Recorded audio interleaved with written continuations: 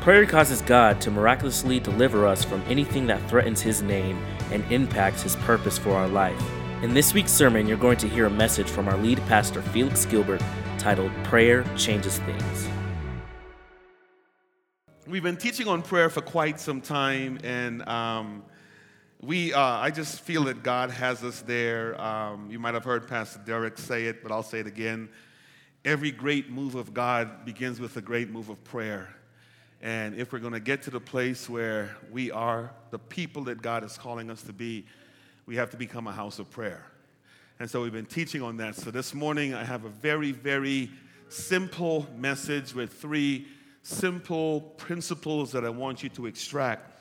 And then I have a video I want to show on the back end that a majority of you probably have already seen, but just kind of want to put it in context to remind us of what God can do when we become a house of prayer. So nothing deep, profound, long that I want to share, just subtle reminders and a subtle challenge. If you were here Wednesday night, began the process of setting up what I want to share with you this weekend. So just open your hearts to hear that God would move and God would have His way. Amen.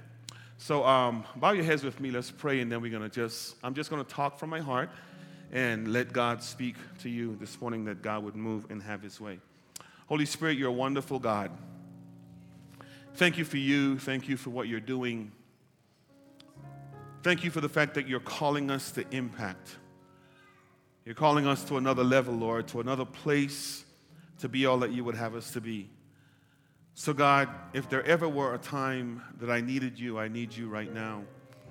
Felix doesn't have any strength. Felix doesn't have any energy. Felix spent it all this weekend with the leaders away in the mountain on a retreat, and so kind of dragging this morning. But God, speak through me, Lord. Just a word to remind us of who we are and to bring us back to that place with you. So God, speak afresh. That person that's here that came to hear from you, let them hear from you, God. Let them not be disappointed. That person that came this morning to say that I need God afresh, let them encounter you afresh. So we give our hearts to you. We give our time to you. We worship, we adore you, we magnify your name. Now open our perception to hear, to perceive, and most importantly, to understand and leave here changed and willing to do something different. We give our time to you. In your name we pray and thank you. Amen. Amen. Amen. Thank you, John. Appreciate you. Go to, let me start here. I'm going to preach this from the Old Testament. I want to share these principles from Old Testament, but I want to use this passage as an introduction. So it's James chapter 5. Go to James chapter 5. And let me use this to set up what I'm going to share for you in the next few minutes. So open your hearts to hear what God is saying. And I'm going to invite you to keep your Bibles open as I read and just share and listen for the principles. That's all I want you to hear this morning. I really sense that that's where God would have me, that we would hear from God this morning. Amen. As you turn there, the effectiveness of prayer for ministry. Repeat after me. Say, prayer changes things. Yeah, say it again. Say, prayer changes things. I want you to leave with that thought process in mind this morning. Call that my PI, big idea, everything summed up into those three words. Prayer changes things. I'm a witness to that fact. I'm a witness to that fact that prayer changes things, okay? If you're at James, say amen. Amen. You guys are there? Good. Let's read. This is the passage that I don't know that a lot of us believe, but I want to read it. It says here, is anyone in trouble? And I'm from the NIV, ESV, King James is pretty similar. Is any one of you in trouble? He should, verse 13, I'm so sorry. Yeah, thank you, Pastor D. Yeah. Verse 13, James chapter 5, verse 13. Let's go there, and I want you to see it together. And if it's not highlighted in your Bible, mark it up, okay? Because I believe this is what's going to happen here in a very, very short time. Is any of you in trouble? He should pray. Yeah, y'all see that? If anyone is happy, the urban translation says, let him shout a little. let him sing songs of praise. Verse 14, is any one of you sick? He should call the elders of the church to pray over him and anoint him with oil in the name of the Lord. And lock into this. The prayer offered how? In faith will make the sick person well. Look at the last phrase. The Lord will raise him up. And here's my sinner's welcome here sign. If he had sinned, he will be forgiven. And look at verse 16. Therefore, confess your sins to each other and pray for each other so that you may be healed. And look at the last prayer. The prayer of a righteous, let me say neutral gender, person is powerful and effective. King James says the prayer of the righteous availeth much. Let me read that one more time because I just want God's word to talk. Don't have much to share, just want to share these principles. Verse 13, is any one of you in trouble? He should pray.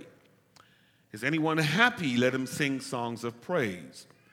Is any one of you sick? He should call the elders of the church to pray over him and anoint him with oil in the name of the Lord.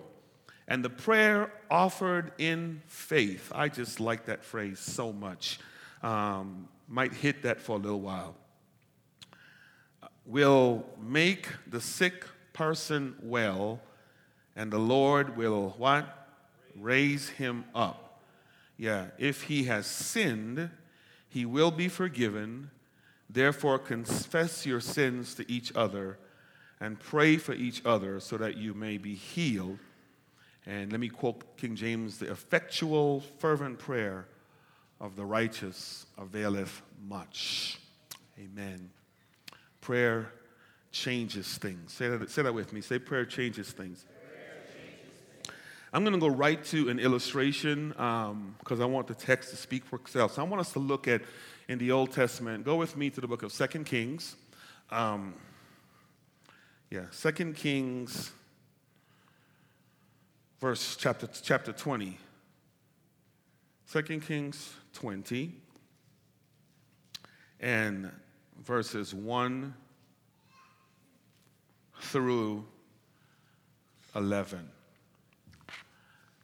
2 Kings 20, 1 through 11. Just go straight to an illustration, and I want to extract principles from these illustrations. Amen. Because I want to allow time for God to move. If you're there, say amen. Amen. Let me read this in its entirety, then we'll come back and exegete parts of it. In those days, the Bible says, Hezekiah became ill and was at the point of death. The prophet Isaiah, son of Amoz, went to him and said, this is what the Lord says, put your house in order because you are going to die. And for the first time this morning, I saw this phrase, you will not recover. Okay? I mean, I've been reading this a long time, never saw that. You know, you kind of get what I'm saying. Verse 2, Hezekiah turned his face to the wall and prayed to the Lord. Verse 3, remember, O Lord, how I have walked before you faithfully with wholehearted devotion and have done what is good in your eyes. And Hezekiah wept bitterly. Verse 4, before Isaiah had left the middle court, the word of the Lord came to him, go back and tell Hezekiah, the leader of my people, this is what the Lord, the God of your father David, says. I have heard your prayers. I have seen your prayers. I will, your tears, thank you, I will heal you. And on the third day from now, you will go up to the temple of the Lord. Verse 6, I will add 15 years to your life. It's been 8 for me. I'm hoping it's a lot more than 15. And y'all missed that. And I will deliver you and this city from the hand of the king of Assyria. I will defend this city for my sake and for the sake of my servant David. Then Isaiah said, prepare a poultice of figs. They did so and applied it to the boil, and he recovered. Amen. Now let me I don't want to go into much detail, if any at all, about what was going on so much at the time of Hezekiah's life. But I want to talk a little bit about who Hezekiah is, because I think we too can be like Hezekiah, and we too can experience the miraculous of God because we just read in the New Testament in James that God has authorized this kind of stuff to still happen in this New Testament era. Are you with me? What that means is that God can still heal today. Anybody? Come on, y'all. God can still preserve your life today. Come on, say amen. God can still, that's the kind of God we serve. God can still eliminate cancer. He can still eliminate diabetes. He can still eliminate all those death-threatening ailments that we encounter of life. Matter of fact, I am so crazy, I still believe God can heal marriages. Oh, come on, y'all. Come on. I still believe God can provide finances when we're broke, and he can still feed the hungry, clothe the naked. I still believe God is in the miracle working business, right? Matter of fact, I'm so crazy, and you've been hearing me say this for the past few weeks, that I still believe 2 Chronicles 7:14, where it says, if my people who are called by my name shall humble themselves, seek my face and pray, and listen to this phrase, turn from their wicked ways, I will hear from heaven, forgive their sins, and heal their land. I still believe God does that. Come on, am I the only one? Am I the only one? Are you with me? Now listen carefully to the phrase that I'm going to say. You got to believe in faith. Okay, and I'll explain that term in the context of how it's written here with Hezekiah's example, because I think when it comes to prayer, the same principle transfers over into the New Testament. We just need to know how to pray. Are you with me? And God will move, and God will have his way, and God would just move in our life. So here's what you need to know about the text. And let me just give you some surface information, and then I want to talk about the context of what's happening here and lay out these three principles. At the time of the text, Hezekiah was king, right? And God had called him as a very, very young age to rule over the nation of Israel. And Sennacherib, who was the opposing king at the time, was trying to capture all of God's people and defeat them and call them to be subject to him and worship him. Here's Sennacherib's argument and all the Assyrian kings. He said, matter of fact, I'm the big dog right now. This is what he was saying. And he was saying, matter of fact, if you look at my CV or my resume, if you look at my bio sketch, there hasn't been a God yet to defeat me. This joker was arrogant. You've got to read chapter 18 all the way up to the text to find out what's really going on.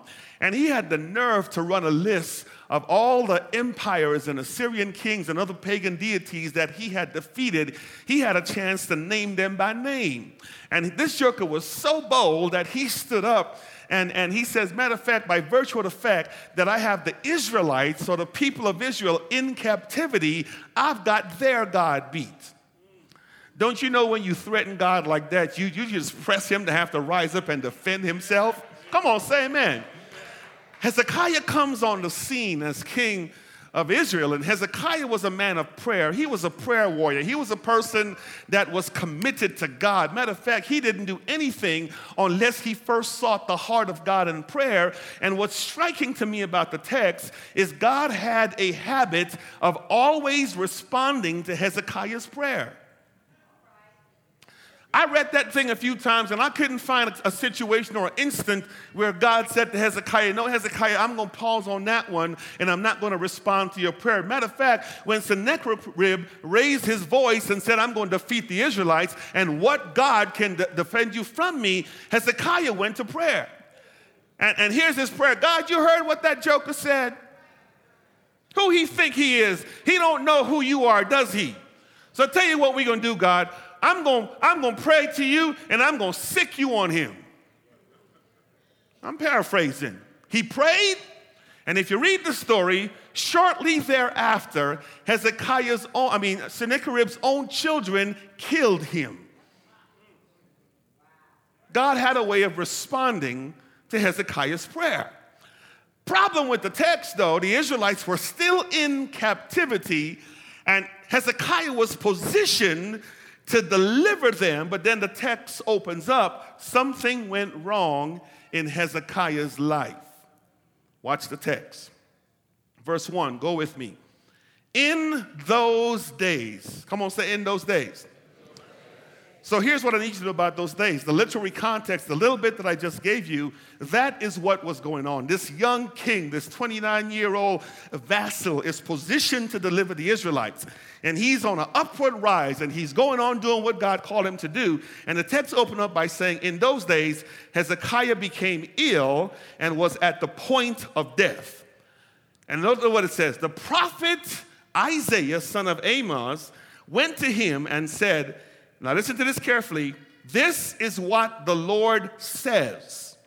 Put your house in order because you are going to die and you will not recover. Hear me, guys. This is not a doctor's report. Y'all can say, wow. Yeah, come on, say wow. Yeah. This is not evaluation after an MRI or a CAT scan or whatever.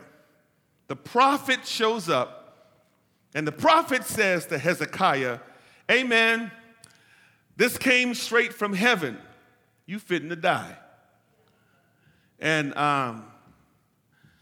can't none of us do nothing about this. Let me go here. You will not recover. Let me add this. So don't even waste time consulting God about it because God just said you're going to die. So go ahead and get your house in order. Surfacey, get your affairs. Some commentator says align who the succeeding vassal or king is going to be. Let's put thing in place because you've been on the throne a very, very short time. You started at the age of 29. Young person, it's over, dude. God's going to put somebody else in your place. And Hezekiah, hear me out, based on his relationship with God, said this. I know what you said, God. Let's talk about it a little. I wish I had somebody in here. I just need to talk. And you know how the story ends. But let me tell you why the story ended that way, okay? Back up to chapter 18. And I'm going to give you these principles. Yeah. Let me go here. Hold your thought. Let me say this. Yeah, amen. It's okay. Yeah. It's okay. Yeah. Father, you're able, God. You are a wonderful God, and you're able. Yeah, you're able, and you are a miracle working God, and we place Norma in your hand. We place Norma in your hand, God, that you are going to be God. You're going to heal, and God, you're going to do what you said you're going to do. So we bless you. We thank you, God, for the miracle. In your name we pray and thank you. Amen. Yeah. Amen. Let them do what they need to do. Amen. God is faithful. God is faithful, yeah. Amen. Bless your name, Lord. Bless your name, Lord. Bless your name. Bless your name.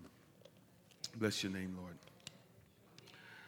Grab a piece of paper if you have it and write this down, number 1, as it relates to prayer.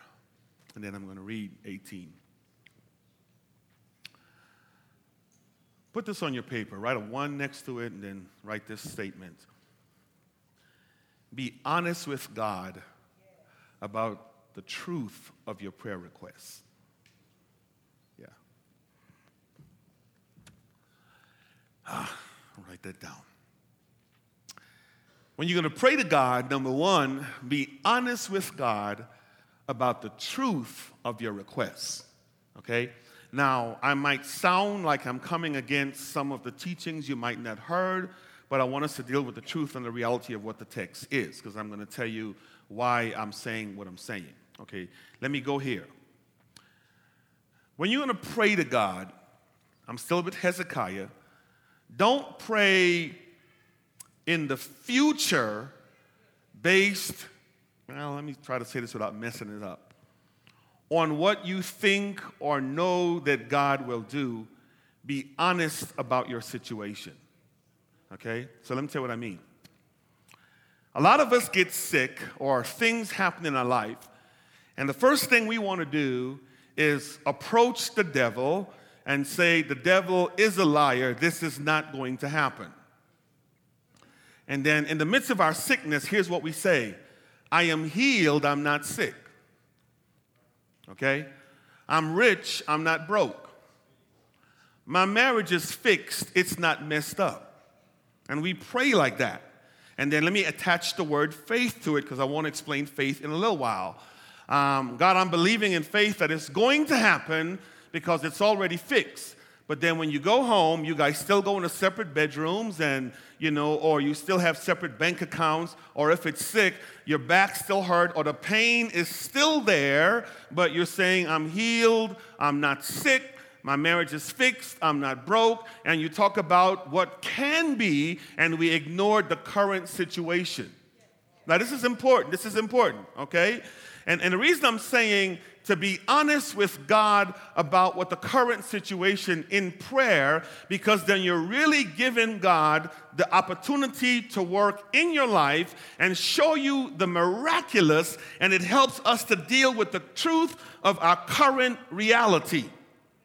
The prophet shows up and he says to Hezekiah, hey man, God says you are sick, you will die, and you will not recover. This is where I wish you were here on Wednesday night, because this would have really helped put things in profit. Hezekiah did not say the devil is a lie. He didn't go as far as to say, well, I don't believe that report. I wish I had somebody in here. He dealt with the truth of his current situation, and he accepted it at face value, and he approached God based on who he is and the relationship he has with God. Now, here's what I said on Wednesday, and we really don't have time to do it. If you read the 2 Chronicles 7:14 in context, you're going to find out where the text says, if my people who are called by my name shall humble themselves, seek my face, and pray, I will hear from heaven, I will forgive their sin, and I will heal their land. The pretext to that says, when I, God, stop the heavens from raining, when I, God, releases the locust such that it devours all your crops. Now, here's what you need to do. You need to repent. You need to turn from your ways. You need to seek my face and pray. Then I will forget from heaven, and I will heal you, forgive your sins, and I will heal your land. The point I'm trying to say is this. Sometimes God will cause situation to happen in your life to press us to get to a place of prayer with him, because he did say, I, the Lord, am a jealous God. You shall have no other God before me. And so when we go off worshiping these pagan gods and doing these things that God will not have a part of, God has a way of tapping you on the shoulder. And if you don't deal with the truth of your situation, you will say the devil is causing this versus God trying to get my attention.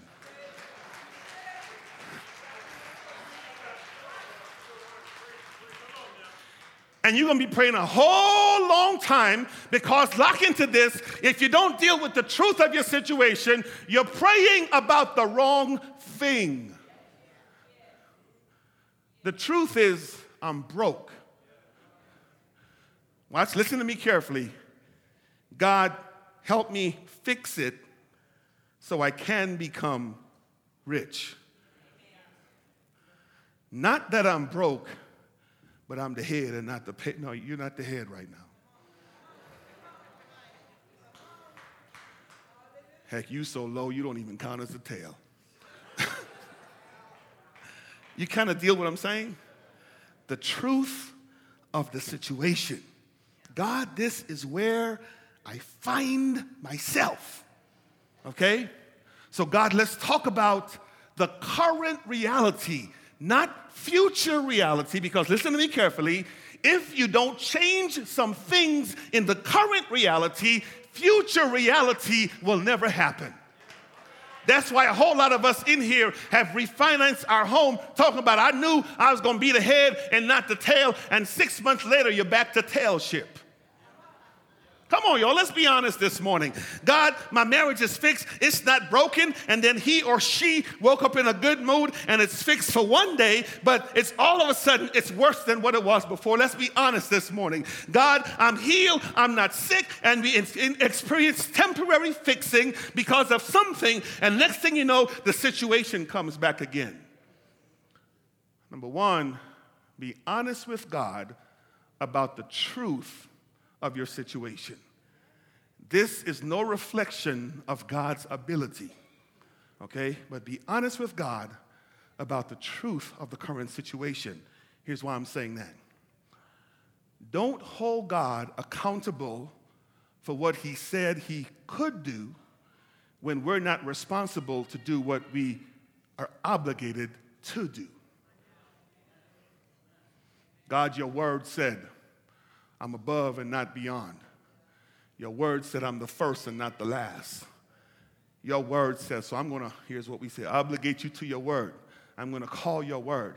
But I know what your word said, but this is how I'm living. And I know it doesn't matter how I live, but I know what you said.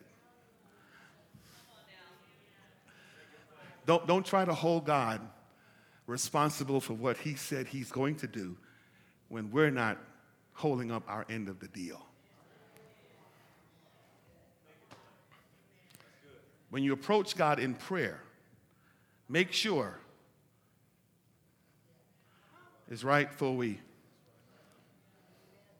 Here is how Matthew said it when Jesus was teaching the disciples.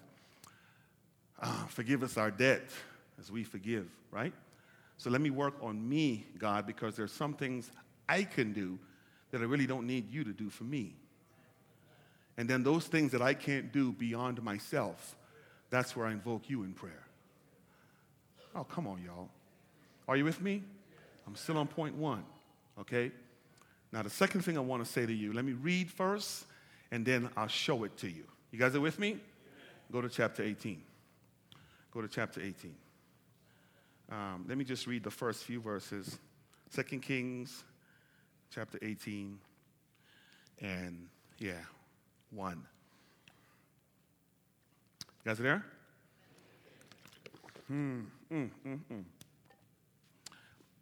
In the third year of Hosea, son of Elam, king of Israel, Hezekiah, son of Ahaz, king of Judah, began to reign. I said 29, he was 25. He was 25 years old when he became king, and he reigned in Jerusalem 29 years. That's where I got the 29 from. His mother's name was Abijah, daughter of Zechariah. Verse 3, he did what was what? In the eyes of who? Just as his father David had done. Look at verse 4. He removed the high places, smashed the sacred stones, and he cut down the Asherah poles, and he broke into pieces the bronze snake Moses had made. For up to that time, the Israelite had been burning incense to it, and it was called Nehushtan, however you say that. It was called En. Yeah. Okay. Verse 5, Hezekiah trusted in the Lord, the God of Israel, and there was none like him among all the kings of Judah, either before him or after him. He held fast to the Lord, and he did not cease to follow him. He kept the commandments of the Lord that the Lord had given Moses, and the Lord was with him. He was successful in whatever he undertook. He rebelled against the king of Assyria. He did not serve him. For from watchtower to fortified city, he defeated the Philistines as far as Gaza and its territory. Let me go back to verse 2. Millennials, I'm learning a new word. Listen to me. Heck, old folk, listen to me. He was 25 years old. You guys at verse 2? Yeah. Come on, say amen. Are you at verse 2? Yeah. When he became king, and he reigned in Jerusalem 29 years, his mother's name was Abijah, daughter of Zechariah. He had godly parents. He did what was right in the eyes of the Lord, just as his father did. And he removed the high places and smashed the sacred stone, cut down the Asherah pole, and he broke into pieces the bronze snake Moses had made, for up to that time, the Israelites had been burning incense to it. Let me tell you what that means in today's term. He canceled HBO. I'm not telling y'all to do this, so just hear me, okay? And he got rid of all the channels that showed stuff that would cause him to act godly. He stopped watching Desperate Preachers' Wives, and he stopped Housewives of L.A., and he cut out Preachers of L.A., and he cut out Empire, and he cut out, oh, he didn't do that? Yeah, okay, yeah, he didn't do that. He didn't, okay, I got you, yeah, okay, yeah, and I'm in trouble. I'm just telling y'all what he did. Are you with me? And I mean, if TV was there that day, that's what he would. I'm trying to help y'all out, okay? Y'all like, that's the good stuff, preacher. Come on, man. And all the foul language that with TV shows that I'm just as guilty, so I'm just kind of talking here. And the things that would take him away from the worship of God, he got rid of it, because notice the last phrase, for up until that time, the Israelites, the called people of God, were married to these things, and these things were dictating how they ought to live their lives. So contextually, in his day, let me summarize it this way. Culture was not influencing him. He was influencing culture. That's all that's saying, you know. I mean, I'm not telling you what to watch and what not to watch. I'm just saying don't let it influence you. Are you hearing me? Don't let it shape how you live your life and how you conduct yourself. Women, don't tell your husbands, Oprah said.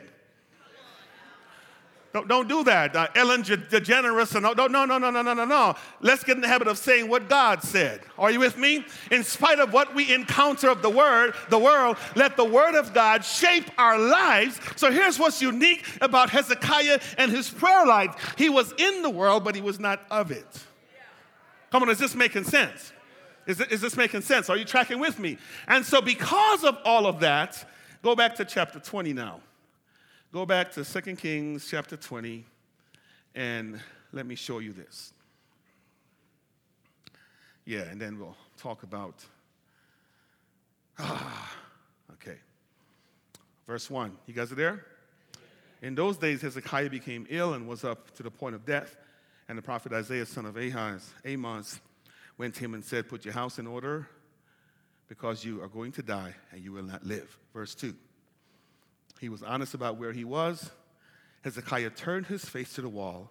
Watch his prayer. Remember, O Lord, how I cut cable TV. I'm just giving you an illustration. I'm not telling you to do it. Please hear me out. Remember, O Lord, how Empire didn't influence me. Remember, O Lord, how I consecrated myself to you daily. As a matter of fact, remember, O Lord, that the reason you placed me here in the earth realm is to shape the earth to point people to you. I'm not saying the text says this, but it's as if he says to God, hey, God, you can't take me now because you need me here to work with you to save the world. Because if you look around, nobody else is doing this. Okay? So here's the point I want to make, and I'll give you an illustration. Live your life in such a way that when you pray, God hears you instantly because of the need. Lock into this, and you don't have to spend a lot of time before you get to requests, asking for forgiveness for the current wrong that we're doing. Hear the Spirit.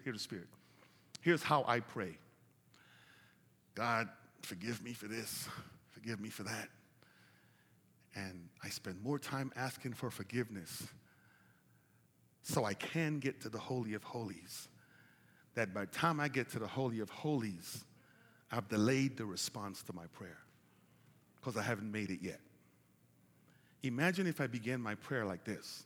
Hey, God, remember 5 minutes ago we were talking, and we're in such a good place together right now, God, that I can go right to the request. Here's how he began his prayer. Hey, God, you know me. That's why I had you read verse 18. There's nobody living like this. There's nobody, I'm 25, and I'm not letting the world influence me. I'm influencing the world. Yeah, I want y'all to get what I'm saying. I have lived my life in such a way that I've never left the bed chamber. Matter of fact, I don't even make it to the outer courts, God. Come on. No need for me to enter the gates because I'm always in. Watch this, watch this. I've lived my life in such a way, and we have this relationship that my prayer life has been so tight. Remember Sennacherib? I just had to tell you he's messing up, and you just, before I left the room, you handled it. Watch the result. Verse 4. Before Isaiah had left the middle court. Y'all see that? The word of the Lord came to him. Go back and tell who? The leader of my people, this is what the Lord, the God of your father David says, I have done what? Heard your prayers, and I have what? A very, very important statement. Assume for a moment this is the holies of holies and the throne room, and Hezekiah's living there. Isaiah comes, and assuming this whole place is the temple structure or where the palace was, Isaiah comes in and he says, dude sitting on his throne, hey man, God told me to tell you you're about to die and you're not going to live.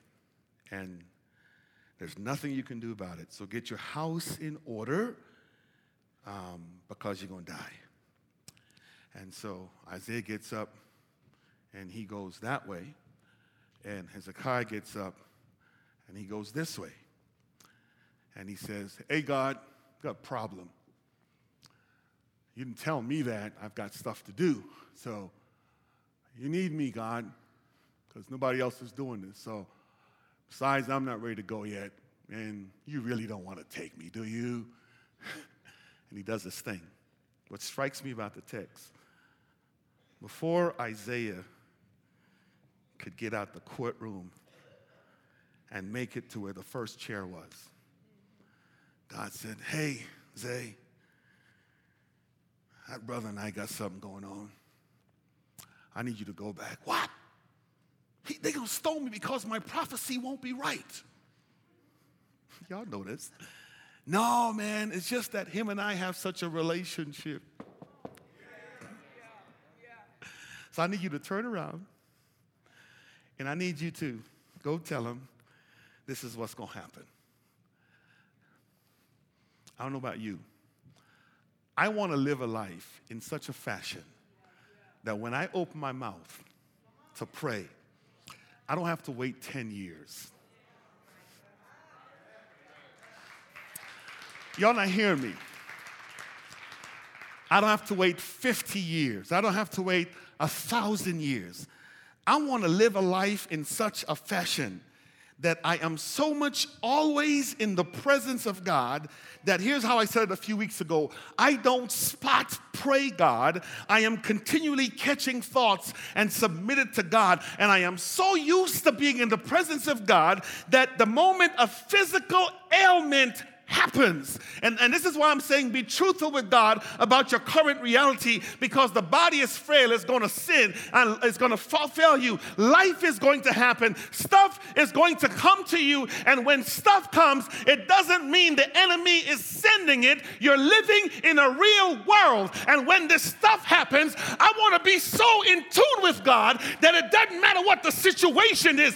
All I got to say is, God, I have never failed you, and before the enemy can reach me to take my life, God responds. Imagine that kind of a relationship. Before he could leave the courtroom, God says, Now go back. Imagine you opened your mouth to pray, Lord, send me a husband. And before you could, let me stop. Yeah.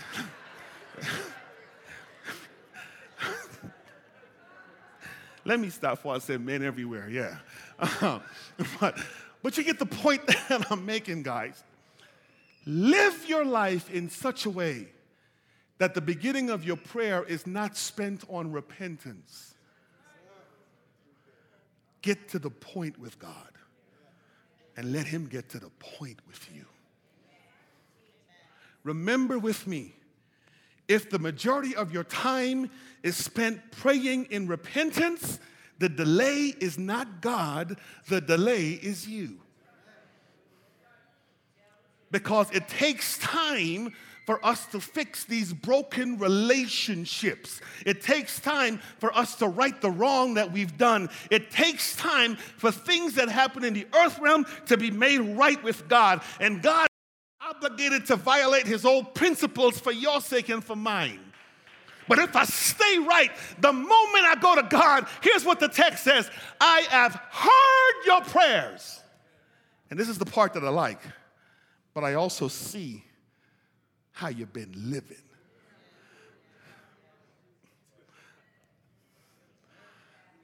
And God says the same to us. I heard you, but I've also seen how you've been living, and it's not aligning with the petition right now. So I can't move on your behalf right away. Whew. Thirdly, when God heals you, or when God performs the miraculous in your life, more times than often, it's to position you back to a place where he is first in your life in the act of worship. Are you tracking with me? Let me show you this, and then we're going to wrap this up. What verse is that? 6. I will add 15 years to your life, and I will deliver you from this city. I want to make sure I don't miss it. Where's the part? Oh, there it is. Back up a little bit. Verse 5. Go back and tell Hezekiah, the leader of my people, this is what the Lord says. The God, your father David says, I have heard your prayers, seen your tears. I will heal you. And here's the part right here. On the third day from now, you will go up to the temple of the Lord. Then he said, I will add 15 years to your life. In case you're missing what that says. I'm going to heal you. And our worship relationship will be restored. God has us here to worship him. Give me 2 minutes to talk about 2 things, and I know we're right at the end, but I want y'all to see this video, then we can do something together. Faith, in addition to it being believing that God can, prayer mixed with faith will make you whole. Faith also includes obedience on my part to living a life that's pleasing to God. Prayer mixed with faith. You guys get that? So I can believe God can all I want. If I don't do, God being able to, he can if he wants to. Doesn't have much impact if I don't obey. So if I believe God, my belief ought to be reflected in my behavior. Otherwise, I really don't believe. Right? Here's the worship part. I'm going to restore worship. If God really is first in my life, he really is first in everything I have, everything I do, everything I say, or else he's not first. Come on, guys, let's just be honest. If he's first and I am living a life of faith, I have his attention. So here's James. If you're sick, call the elders. If you're happy, sing songs, all that stuff. And the prayer mixed with faith will. Hezekiah, right? Here's an example. is not so much believing that God can. He can do it whether you believe or not. I got faith he can do it. He's like, duh. I don't need you to believe what I can do. I can do it. Heck, I did it without you. Why you think you here? I spoke and you came into existence. Did you believe for me to do that? I need you to show my belief in your lifestyle. Because I need you on the earth so the world can see a person or people like you so they can be drawn into relationship with me. I hinted at this statement, then I'm done. Every great move of God begins with the people of God being sold out to prayer. Our prayer life should be like Hezekiah's, that when we pray, God moves. If we've been praying a long time and God hadn't moved yet, maybe God is waiting on us to get it together. And the delay is not him. It might be right here, myself included. Are you with me? Come on, just say amen, y'all. Just say amen. I want y'all to hear me. Number one, deal with the current reality of your situation. Number two, live a life that's so pleasing to God that God will respond immediately when you pray. And number three, when God moves, stay in his presence by returning to the temple for worship. Pay attention to this video, then Pastor Katani going to come and lead us in a time of what God's going to do here in our midst. Amen. Amen. Let me show that video. If my people were called by my name, would humble themselves, seek my face, and pray, they would hear from heaven. What is Scripture? December 7th, 2008 was just a turning point in my life on that Scripture. I was brought to my knees that day when Pastor Gilbert went into the hospital with cancer. For a lot of you, it started on December 8th and 9th when he was in the hospital. For me, it started on December 7th, Pearl Harbor Day. I'll never forget that as long as I live. I had to humble myself that day and pray and seek God's face on what was happening to Pastor Gilbert. Not only my pastor, but my friend. So I come to you humbly right now just to tell you about prayer, how prayer can be effective, how prayer can take you to another level with God, how you can commune like never before, and why it has to take something so tragic, so drastic for us to humble ourselves and bring us to our knees. So saying that, we just praise God through the whole thing, and I will admit to you that my faith was weak. My faith was weak, and I was drawing off others. And sometimes we have to do that. We have to draw off others as we walk this walk out. So if I can say anything to the congregations or anybody listening to this message, just humble yourself and pray, and God will answer. God will answer. God will answer. When I understood the death and had spoken with the doctors of the severity of Pastor's colon cancer, that not only was it cancer, but that his vital organs had begun to shut down, I just took prayer to a deeper level because I could see the monitors. I could see where his heart level had dropped. His kidneys were shutting down. He actually had to have blood infusions. And there was so much going on in that room that I said to myself, I have really got to go into battle over his life. And so it really took me to another level of prayer.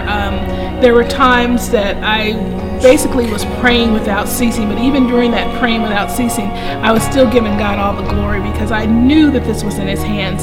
And as I sat there one night and he flatlined and the nurses rushed me out of the room and they were in there just working fervently on him, I just began to laugh and just began to praise God and just began to walk around that ER room just giving God the glory and the praise because I said, wow, the enemy is really, really, really trying to take him out. But I knew there was just a peace in my mind, there was a peace in my heart that surpasses all understanding, and I knew that it was God, and I knew that God was taking us through. And so it was really a Job experience, a place where you're taken down to the lowest of lowest of lowest of levels. And I just thought, God, what an honor it is that you would choose us to be this testimony, that one day that this severe incident would become a praise to God.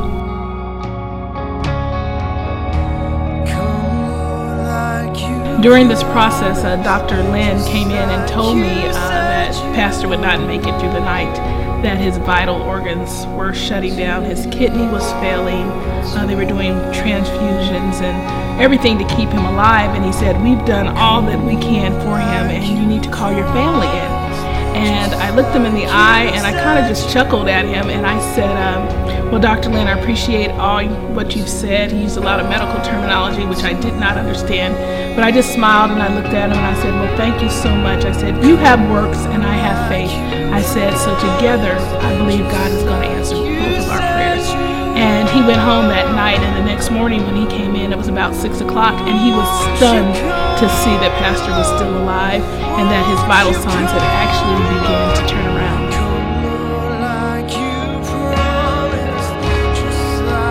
I was so exhausted, I laid on the floor and I just wanted to pray before we went to bed and just assure the kids that Dad was going to be all right.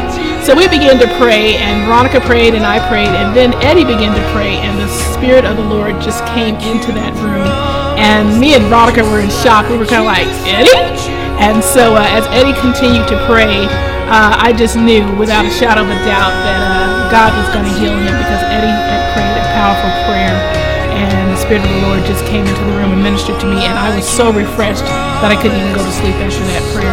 And I just really want to thank everyone who prayed. I believe the prayers of the saints and the prayers of our family and elders and friends of Restoration Christian Fellowship were answered, and God healed Pastor because of our fervent prayer.